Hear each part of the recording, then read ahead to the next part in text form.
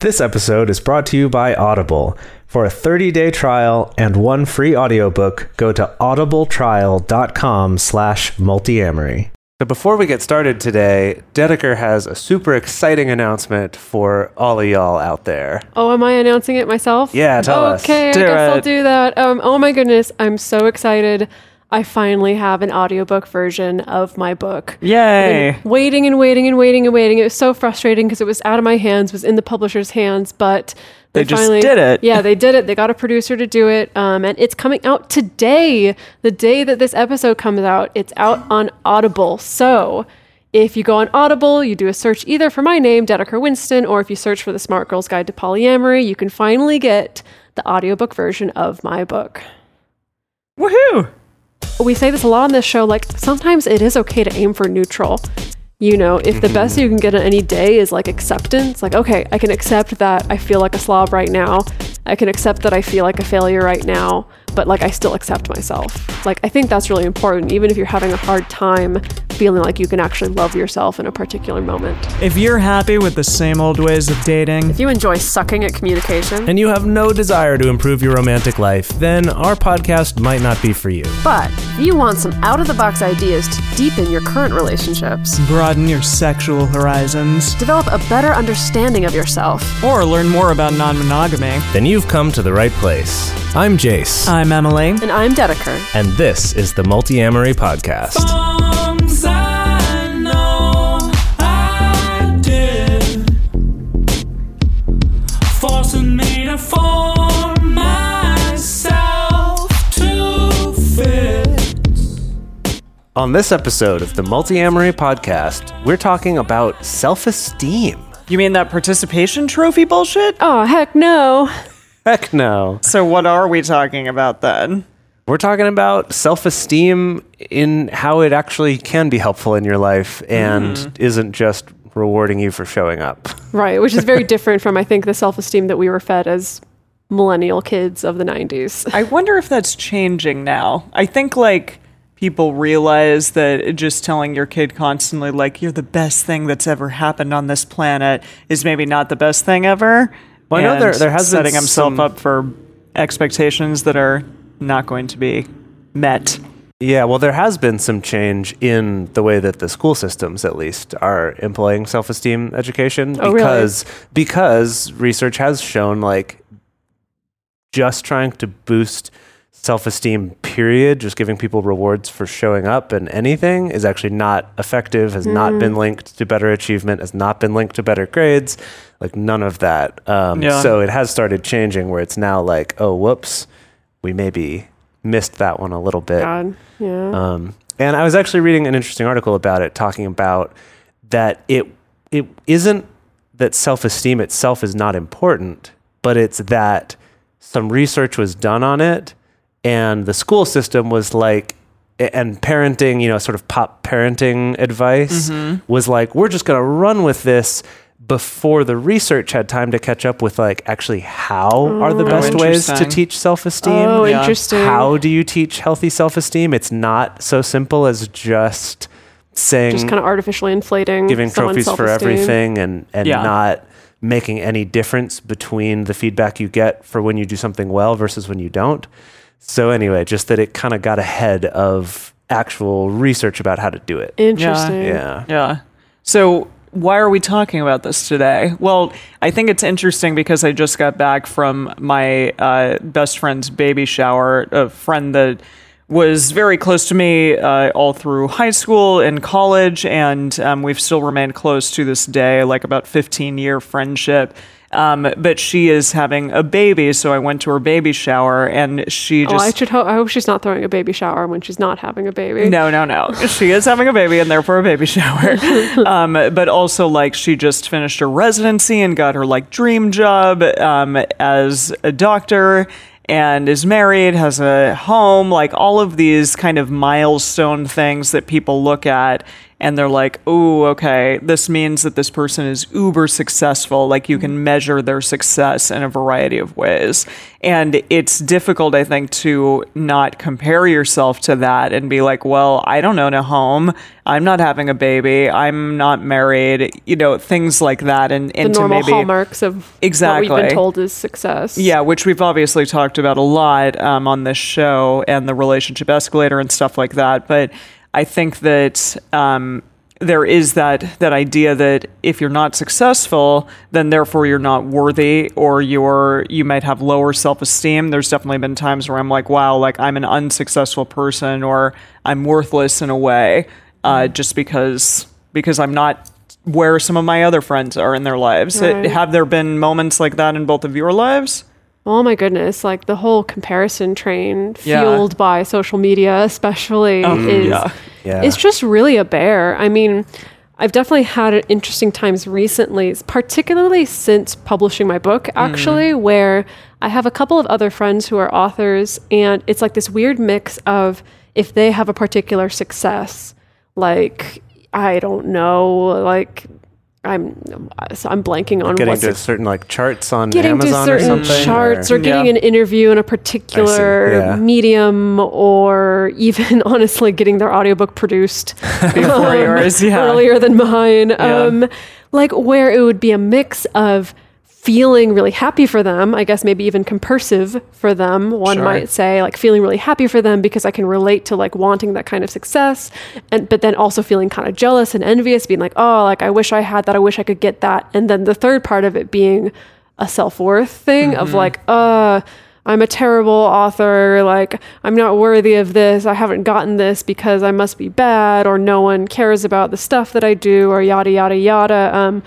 And I mean, for me, I've recently tried to take out that self-worth bit and like acknowledge, like I can feel the jealousy, I can feel the compersion, like that's totally fine to feel those two things together. But if I can try to not let it dictate a story about me, Yeah. that'll probably be better for me. But that's my ongoing journey and challenge right now. What about you, Jace? Yeah, I think for me, so we'll get into this a little bit more in a bit, but one of the troubles with having lower self-esteem is having a hard time handling criticism, of it kind of interesting. hitting you a lot harder and having kind of meaning about your self-worth, kind of like you were talking about, that it's not just a criticism of a specific thing. It's more like, this is about me as a person. And I know that that's something, and it varies from time to time. And later on, we're going to talk about some of the tools and ways you can keep yourself on like the higher side of self-esteem. But for me, there's definitely times where getting some sort of criticism, either about like my work doing visual effects, or about this podcast, or about something I've written, is like really crushing. Yeah. Versus other times where it's like, dang, still don't love it, but it's not quite so Personal?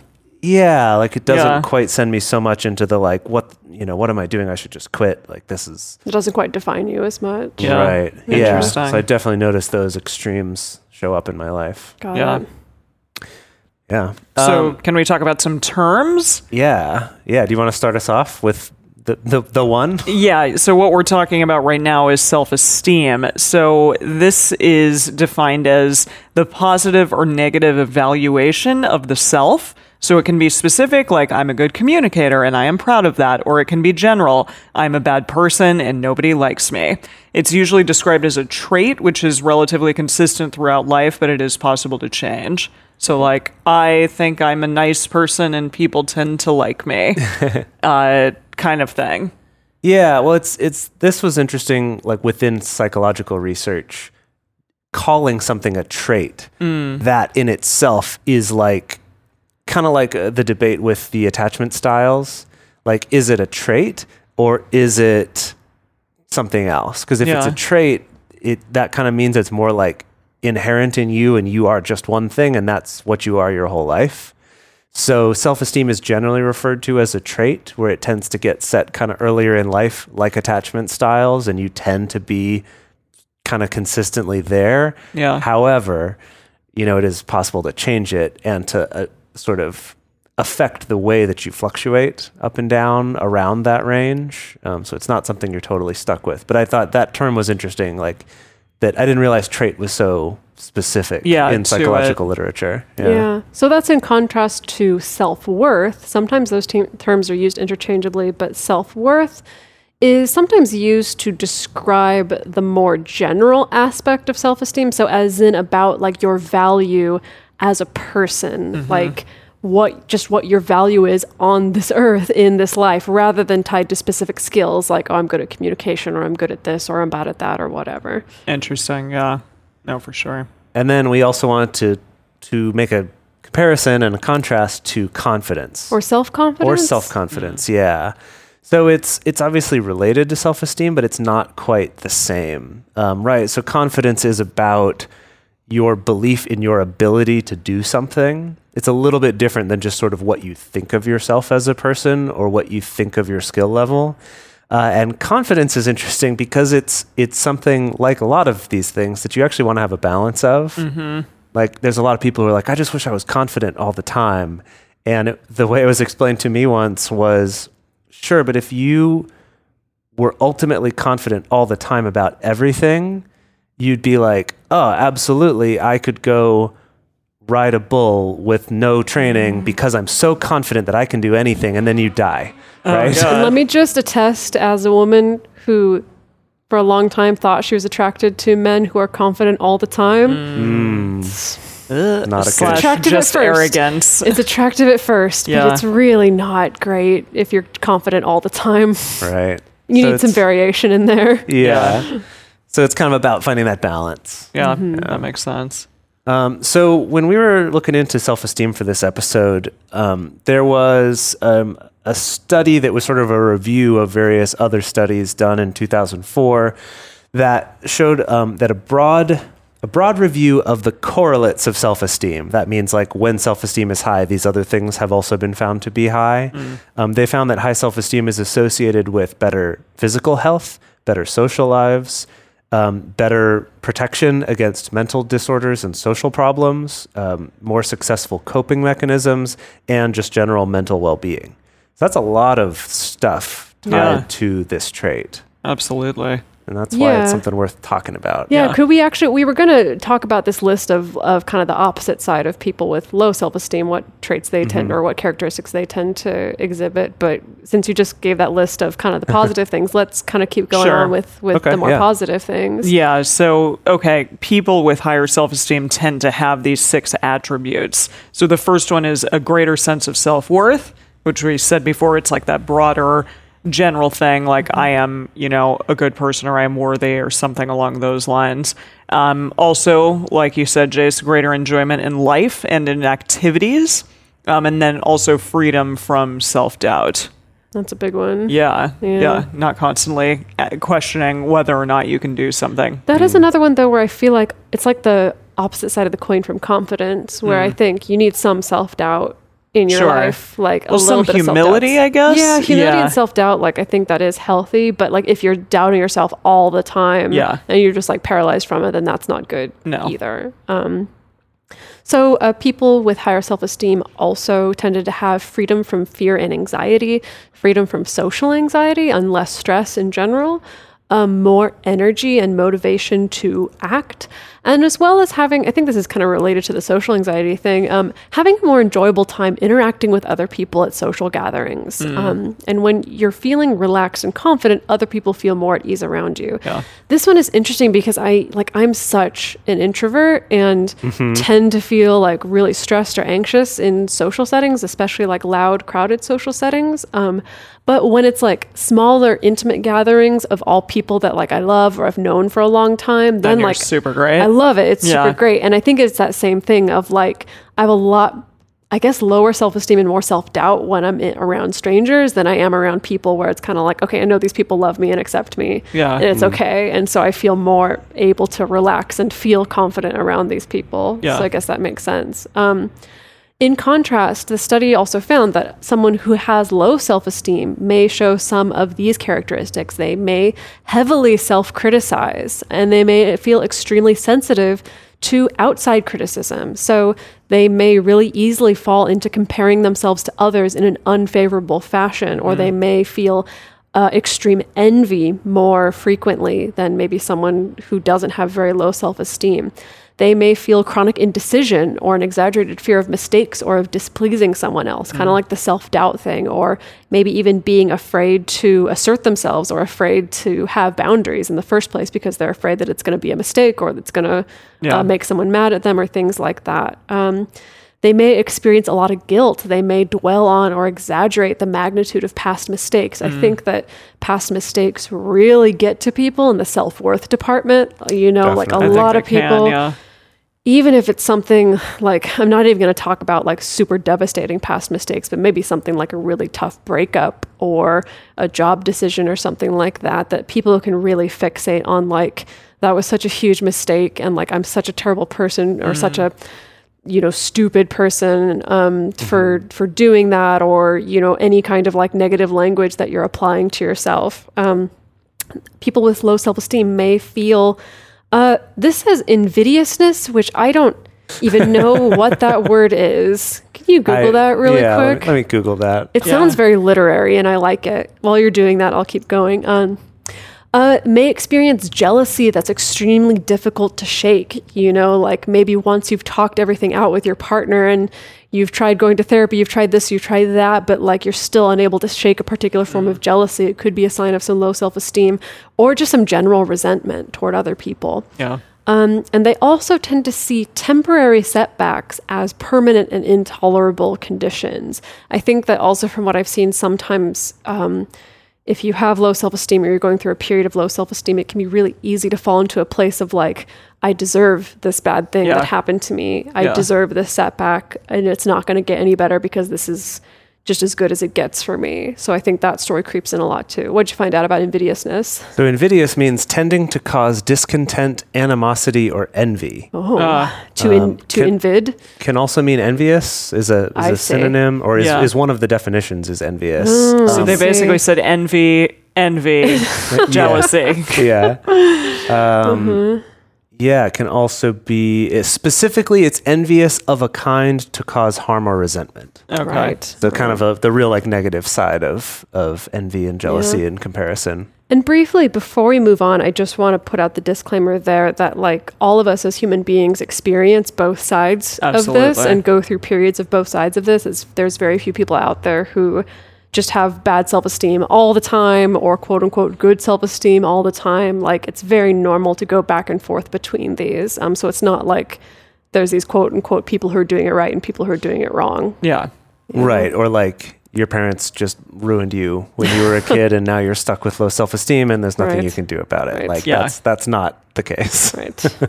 No, for sure. Yeah. And thankfully there are whole fields of research into exactly this, into like, how can we change this? How can we give ourselves better tools for dealing with these things and for increasing our self-esteem and our confidence to healthy levels, right?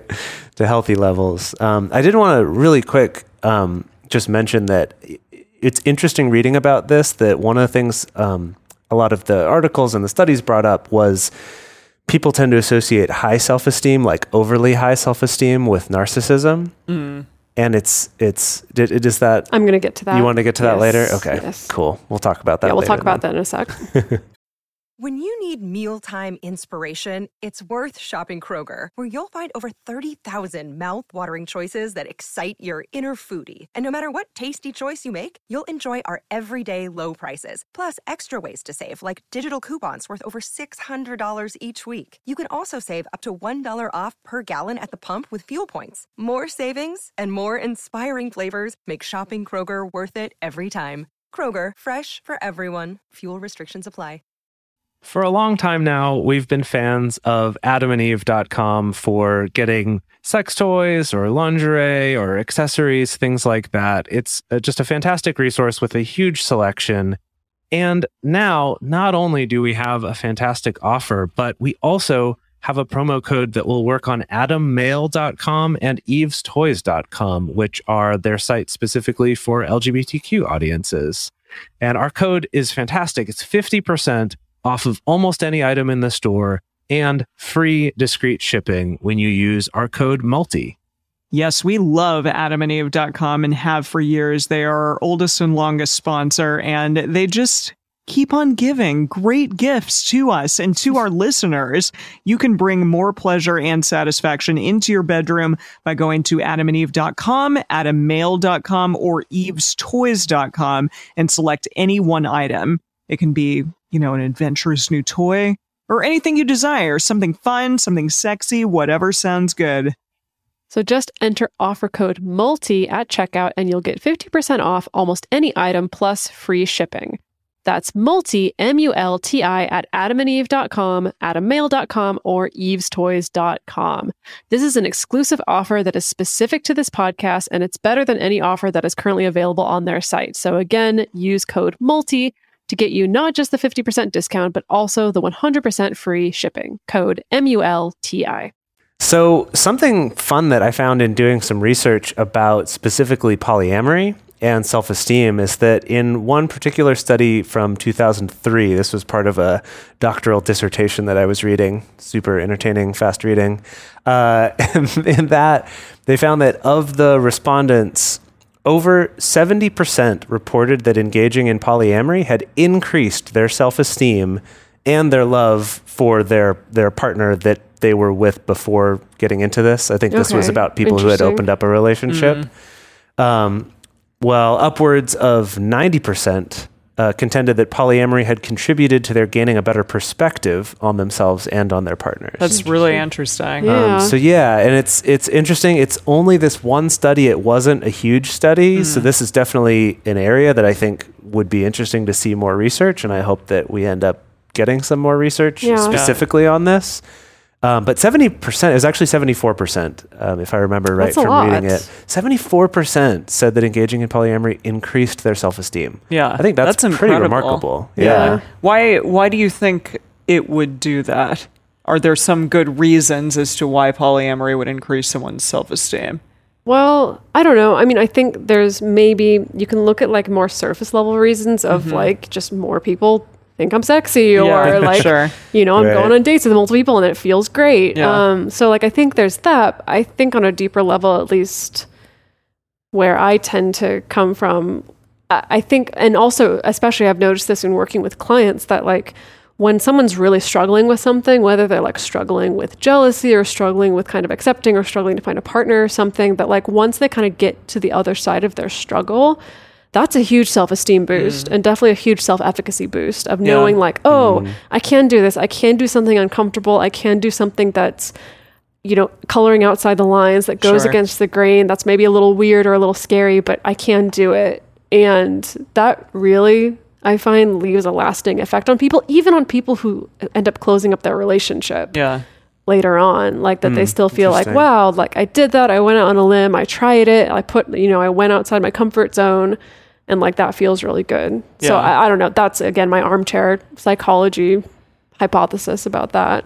And I feel like when Jace, when you and I were opening up our relationship, and when it was really great with Dedeker, and things were just awesome, and like I felt like everything was kind of flourishing. I feel like it also really added to our home life at the time, and that it made it better in a lot of ways, and like it bred kind of a more intimate thing than we had ever had before, and just more communication and stuff. We had talked about that, I remember, at the time. So I think that being able to see your partner be attractive to someone else and then getting to talk about it and I guess getting to experience that sort of intimacy from a different standpoint can bring two people closer. That's interesting. Yeah. And maybe make you more self-efficacy or something. I feel like it's also maybe a little bit, you're sort of forced, like essentially by doing polyamory, if you're coming from a more traditional monogamous mindset, you're basically saying, I'm going to willingly have the worst possible thing in my life happen, which is my partner sleeping with other people, right? Yeah. And then you find out that you lived through it. That even, like, again, like Dedeker said, even if you eventually end up deciding not to continue having polyamorous relationships, you're like, that happened and I didn't die.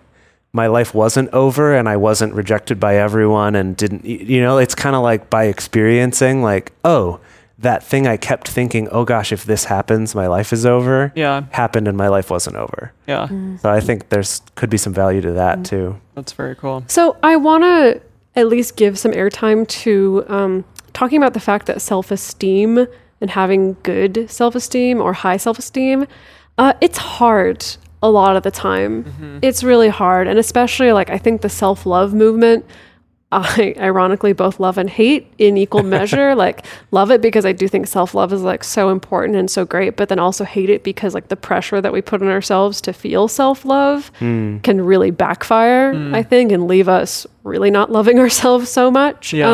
So there's this psychologist, Albert Ellis, who is actually really critical of the self-esteem movement. It's not just him. There's a number of other people who are critical of it. But he argues that relying too heavily on just raising self-esteem, it can create this, what he calls a boom or bust effect, as in like only feeling the boom when you're receiving compliments or positive feedback, and then feeling the bust or feeling a down when that's absent, or when you're receiving criticism or things like that. And so he specifically argues that instead of going for high self-esteem, going for self-acceptance, specifically unconditional self-acceptance. And I actually really like that. And I don't think that self-acceptance and self-esteem are necessarily mutually exclusive. Yeah, I don't think they're mutually exclusive.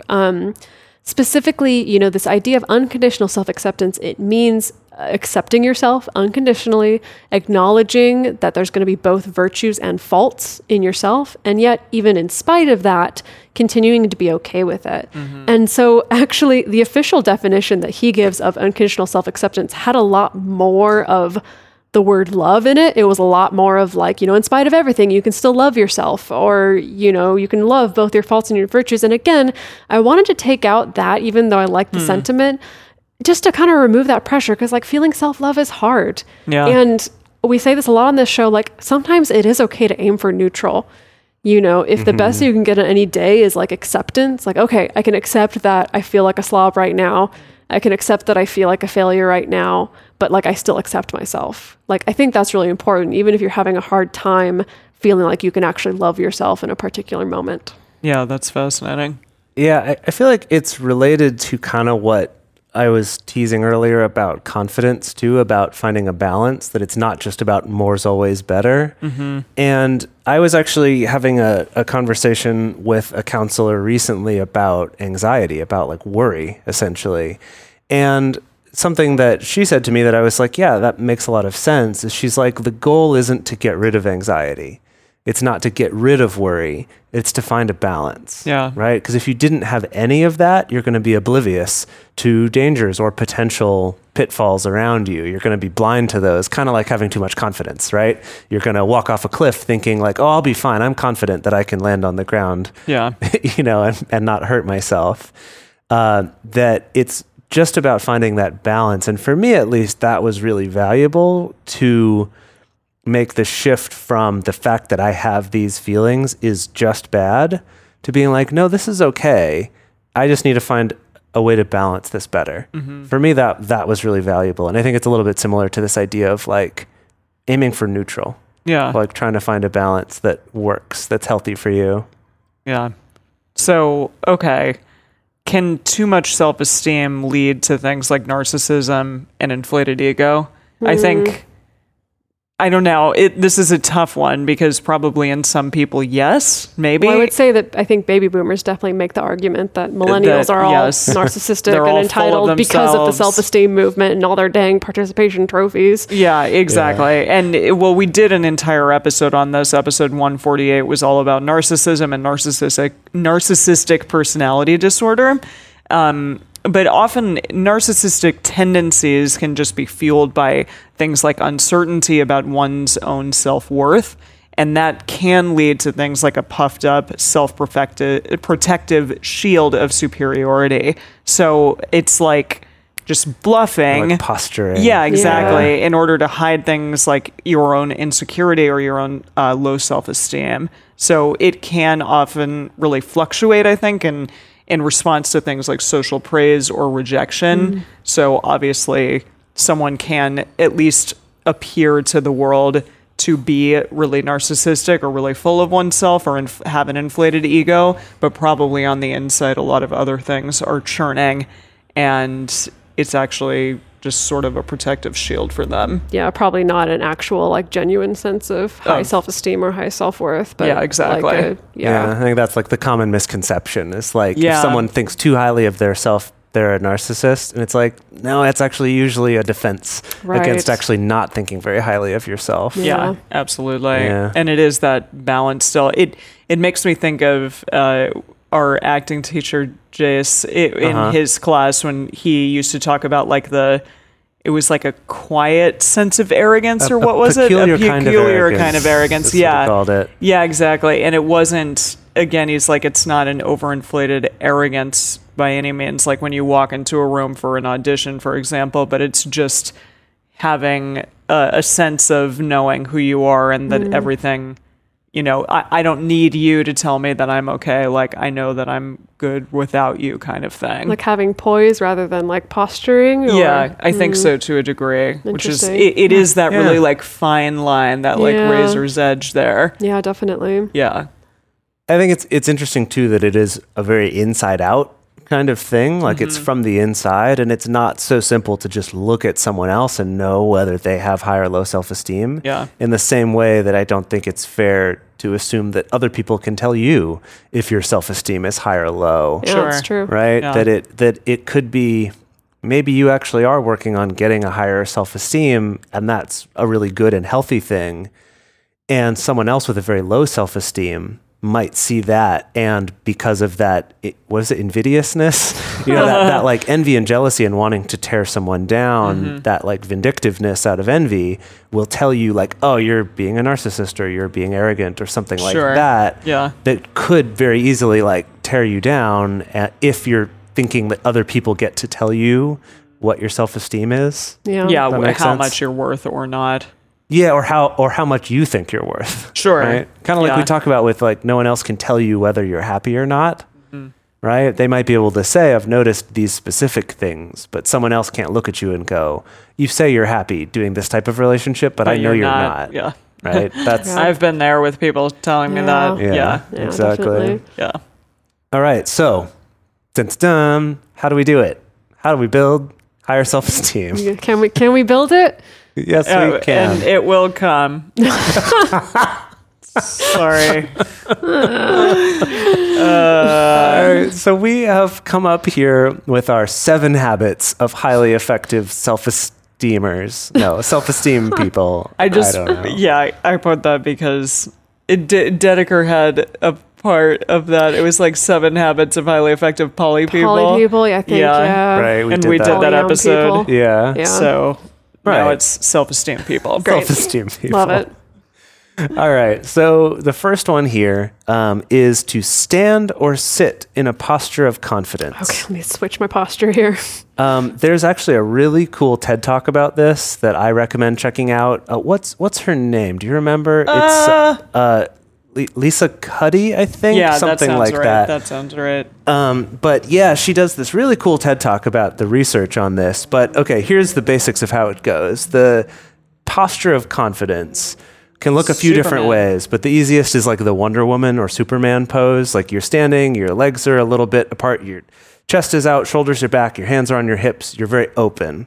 Another one is like the Olympic medalist pose. So this one's your arms like in a V up above your head. Victory pose. The victory pose. This one's really cool because they found that even people who were born blind will do this pose when they win something, like if they Oh, win a race, fascinating. without ever having seen another person Wow. do it. There is something natural to like the victory of putting your arms over your head. The dog Opening loves your this body victory up. pose. Yeah. She's I so know, I just- excited. She's like even running the from one dog thing. is responding to the victory Yes, pose. the dog loves it. Sitting versions of this, involve kind of like, again, think about more opening up your like chest area. So it's like sitting maybe with your hands behind your head, with your elbows out to the side, that like CEO Yeah, like leaning back, Leaning kicking your back. feet up. exactly. Exactly, that sort of a look. And if you think about this is directly in contrast to the way most of us are all the time, which is closed and hunched over a that's true. phone Yeah. or a computer, Right. right? And that what they found is that doing this, taking one of these poses just for like a minute, literally like 60 seconds, right away affects your levels of cortisol and of testosterone, that it will, because those work against each other. Like having slightly higher testosterone will help lower your cortisol, which is that really unhealthy stress hormone when you have too much of it too often. And that having that small shrunken posture will increase your cortisol, actually. Jeez. Yeah. So I actually did this in the middle of a fight with a partner once, where I think it was his recommendation because he knew like about the whole victory pose thing, and so we stopped and did the victory pose, I think just for a minute. Like And timed it out. Yeah. Yeah, it kind of helped because like in the middle of like very high tension, because it feels a little silly if you're both just standing there doing victory pose. So it helped to break the tension a little bit. Yeah. Next time you two get in a thing, I'm going to be like, no. You're like, victory pose. That's great. We should try that. Yeah. Yeah. So like victory pose, no talking, like no fighting while you're in victory pose. And it actually really did help. Interesting. That's great. Yeah. Something to consider. Yeah. I think it's also worth thinking about your posture just in general too. Yeah. That if through your workday, and there's like devices out there for like helping to remind you of your posture, stuff like that. It's worth looking into because I think it does actually make a pretty big difference. You can even, if you can't our afford hormone like levels. a divorce. Jeez. Get a divorce. If you can't afford a device or something, you can even just like get some pillows and jury rig, like putting it behind your back so that you're not like slumped into your office chair, but that it's forcing you to be upright. Like that's the trick for like if you're doing sitting meditation or something. Yeah, that's so smart. there's ways that you can kind of trick or your even body setting into a it. reminder through the day. that's If you good work too. with coworkers, make it a buddy system where it's like, if I notice you slouching, I'll, mention it and you do the same for me. Right. Yeah. Yeah. That's great. All right. Number 2 is to build your capacity for energy. What does that mean? Well, so this is something that Emily and I, again, that acting teacher that she was talking about, Yes. something that he would say is instead of saying I'm nervous, say I'm excited. Because it's like the same response in your body. It's like the butterflies in the pit of the stomach feeling that happens whether or not you're nervous or you're excited. So it's really just about the way in which you frame it in your own mind. And I do this all the time when I'm like about to perform.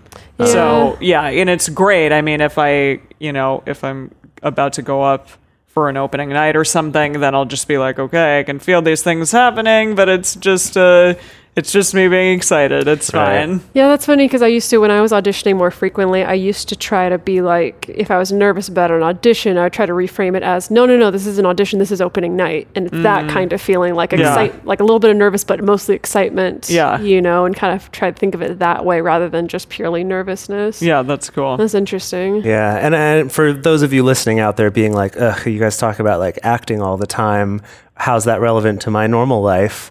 And it's funny, if you might not quite get it if you haven't done it, but being an actor and like going on auditions and things like that is, I think, one of the probably worst things you can do to your self-esteem, or most challenging things you can do to it. You have to find ways to cope with it because you're essentially just every day just told being no like, all the am I time. good enough? And you're getting told no most of the time. Yeah. So it is a really Boot camp. I think we've all definitely learned a lot from that, even if Emily's the only one still pursuing that. Yeah. She's the only one with enough resilience to keep doing it. Yeah, that never bothered me as much as other things, like people, maybe not commenting on my smarts as much, like definitely bothered me way more than being told Well, no. that's a whole Los Angeles entertainment industry Of course. kind of thing. Yeah. That's Right. a whole other episode, which is not this episode. Yeah, that's fine. Okay. So what else? Number 3, and this one's sort of a double one, actually. And this is your physical health. So that means to exercise regularly and also to sleep enough. And I want to talk about sleeping enough real quickly, because I think the exercising regularly, everyone's like, yeah, I know I should do that. Endorphins. Really, yeah. you should. Yeah. Right? Do it. It does help your body And can I chemistry. clarify? It's not like definitely the thought pattern that I've fallen into sometimes where I'm like, I have low self-confidence or like self-esteem about my body. Okay, let me just exercise so I can get a six-pack and then I'll have high confidence again. But you're talking about more like, nah, just like get up and move. Yeah, like to the get yourself act healthy, like of not that. focused on like trying to fix your body or something like that. Do something to make yourself sweat from exertion, as often as you can. Like Emily and I have a doctor who tells us every single day for 20 minutes. My doctor too. Oh yeah, we all have the Yeah, same we doctor. all No, it's all the Same. same doctor. Yeah. But yeah, of 20 minutes every single day Yeah. of some kind of exercise that makes you sweat. It could Yeah. be doing some quick yoga. It could be going for a jog. It could look lots of different ways. Not just sitting in a sauna and sweating, but exercising and getting yourself to Getting your sweat. heart rate Heart up. pumping. Yeah, exactly. But there's lots of other options as well. But those actually do like help balance out your hormones and things like that. They help you use some of that cortisol. That again, like that stress hormone, is really damaging to us when we have it in our bodies all the time and we're not getting rid of it. Yeah. But that cortisol is what you use for like running away from a dinosaur or something, right? Like running away I from. don't think humans Probably and not a dinosaurs dinosaur, but ever I get your existed drift. together. But We're not going to sure. be too legalistic about this. Trying to be accessible to the creationists out there Oh listening. my goodness. I can't believe you just said that.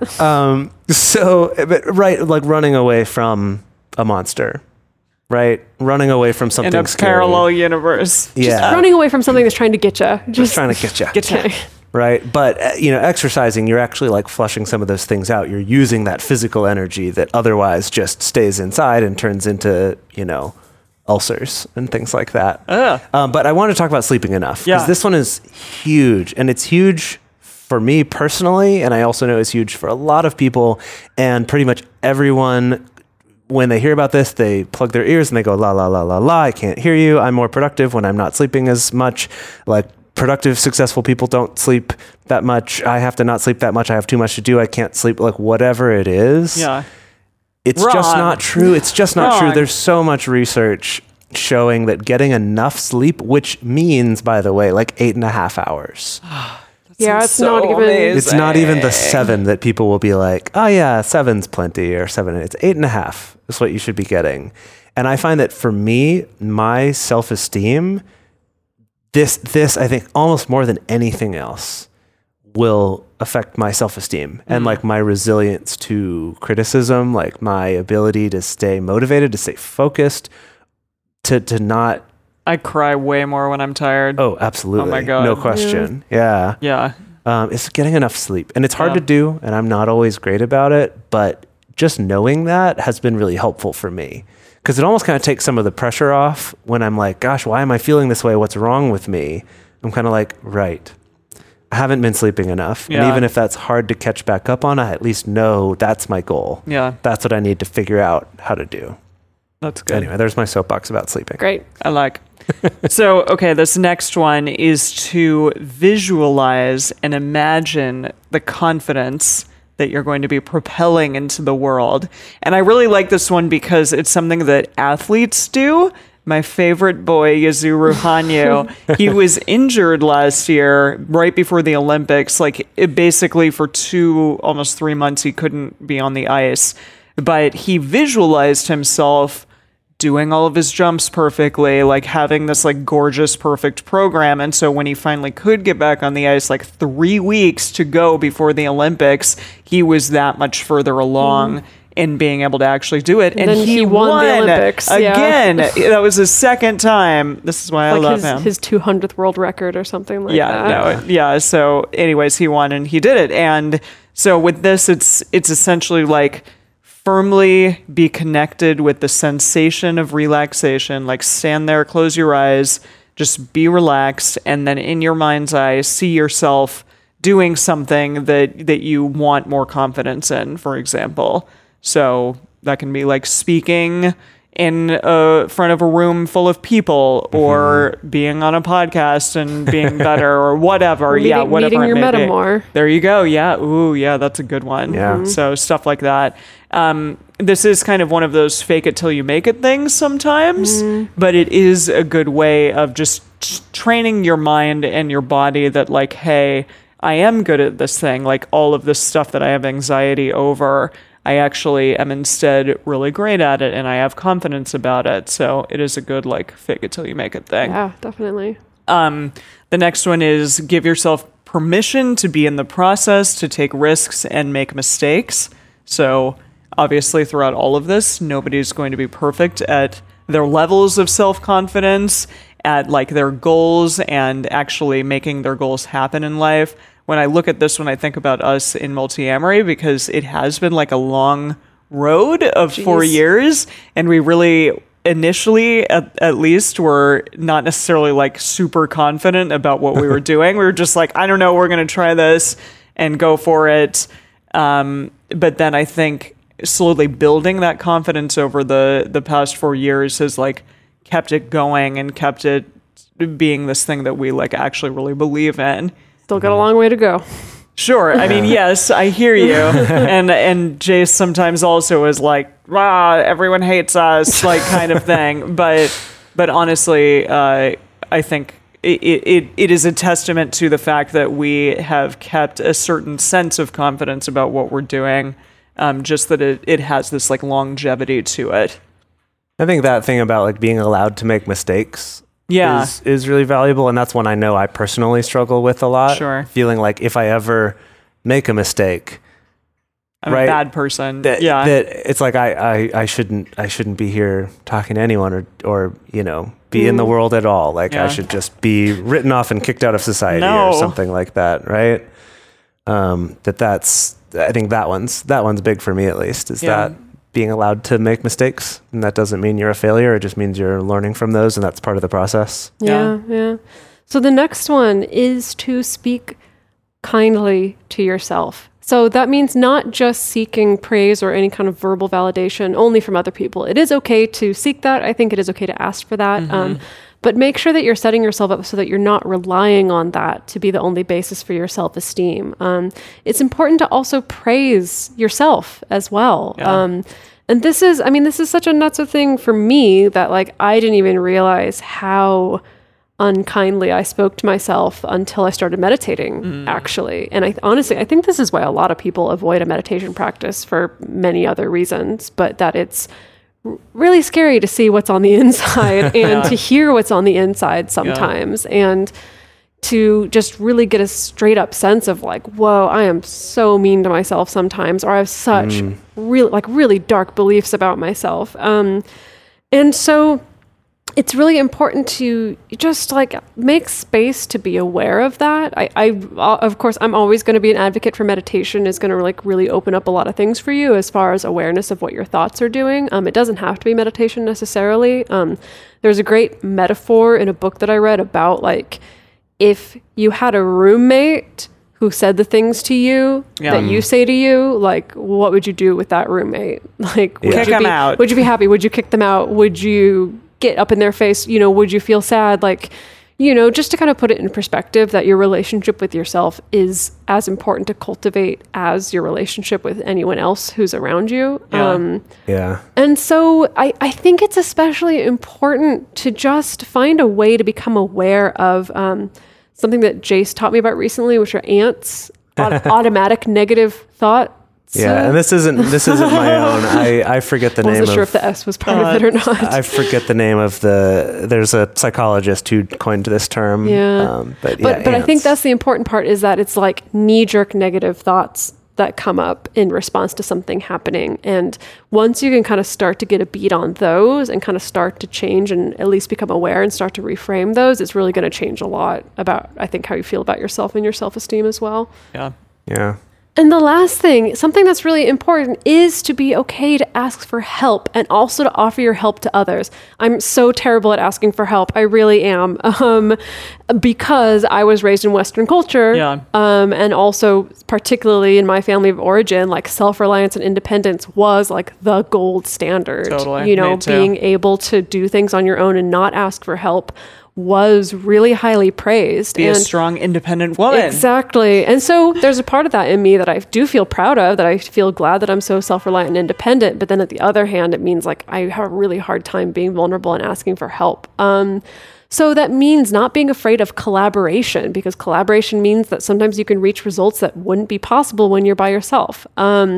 In a recent review of contemporary literature, Stephen Post, who is the head of the Case Western Reserve University Medical School, the school with the longest name ever, oh my God, okay. So Stephen Post found that there was a connection between giving, altruism, and happiness. And so that's the thing, is that when we play a positive role in our families, in our friendships, our communities, our relationships, we do feel good about ourselves. And we feel that we are fulfilling a greater purpose or a more meaningful purpose in our lives. And so definitely like asking for help, being reminded of your support network of the people around you who love you, and also being willing and energetic to offer your help to others can really help to create a really good like positive feedback loop that can help with your self-esteem and self-worth. Awesome. Yeah, well, I feel like this is even something that Dedeker, you've talked about on this show in the past, about like when you're feeling down. Yeah, the pay it forward thing. To like take a moment and think like, who in my life could I just randomly say something nice to or do something nice for? Yeah. I think it's definitely connected to that. Yeah, It for takes sure. like all of the maybe self-hate off of yourself and instead like puts like some love onto someone else. Yes, it's Yeah. really And kind of- transformative. Yeah, it gets you out of your own way, I guess. Right. Yeah, so awesome. This has been really good and something I definitely struggle with a lot, and it's really good to get some great tools. And we do have a call to action for our listeners. So have any of you dealt with self-esteem issues in the past? And what great tools do you have to help you gain more self-esteem over the years or during the times when you've had difficulty with it? We'd also love to hear what your experience is using these tools. Absolutely, yeah. Yeah. If you've used any of them, and then if you like listen to this episode and start employing them, then what did you find? What happened? How did they work? So the best place to share your thoughts with other listeners is on this episode's discussion thread and our private Facebook or Discourse forums. You can get access to these groups and join our exclusive community by going to patreon.com/multiamory.